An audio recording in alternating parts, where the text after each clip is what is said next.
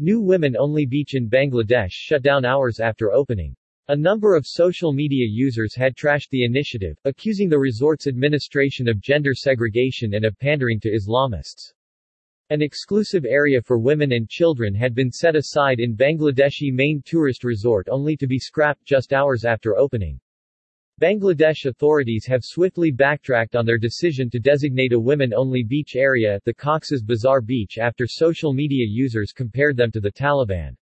A dedicated area for females had been set up at the world's longest natural strand, stretching some 120 kilometers 75 miles, and a large sign erected in the sand to inform beachgoers of the new rules.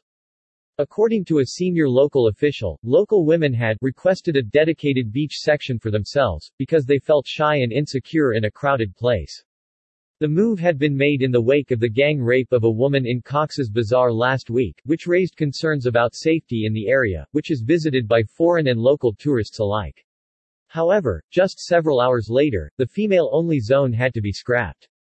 A number of social media users had trashed the initiative, accusing the resort's administration of gender segregation and of pandering to Islamists. This is Talabistan, prominent journalist Syed Ishtiaki Reza proclaimed on Facebook, referring to the Taliban terrorist group, which has been imposing harsh Islamic rules on the conduct of women since usurping power in Afghanistan. Many others also insisted the authorities shouldn't give in to the hardline Islamist groups that have been staging rallies across Bangladesh in recent years and demanding segregation of the sexes in workplaces. Local authorities later issued a statement saying the decision had been withdrawn over what they described as negative comments. Bangladesh is a Muslim country of 161 million, with a largely conservative population.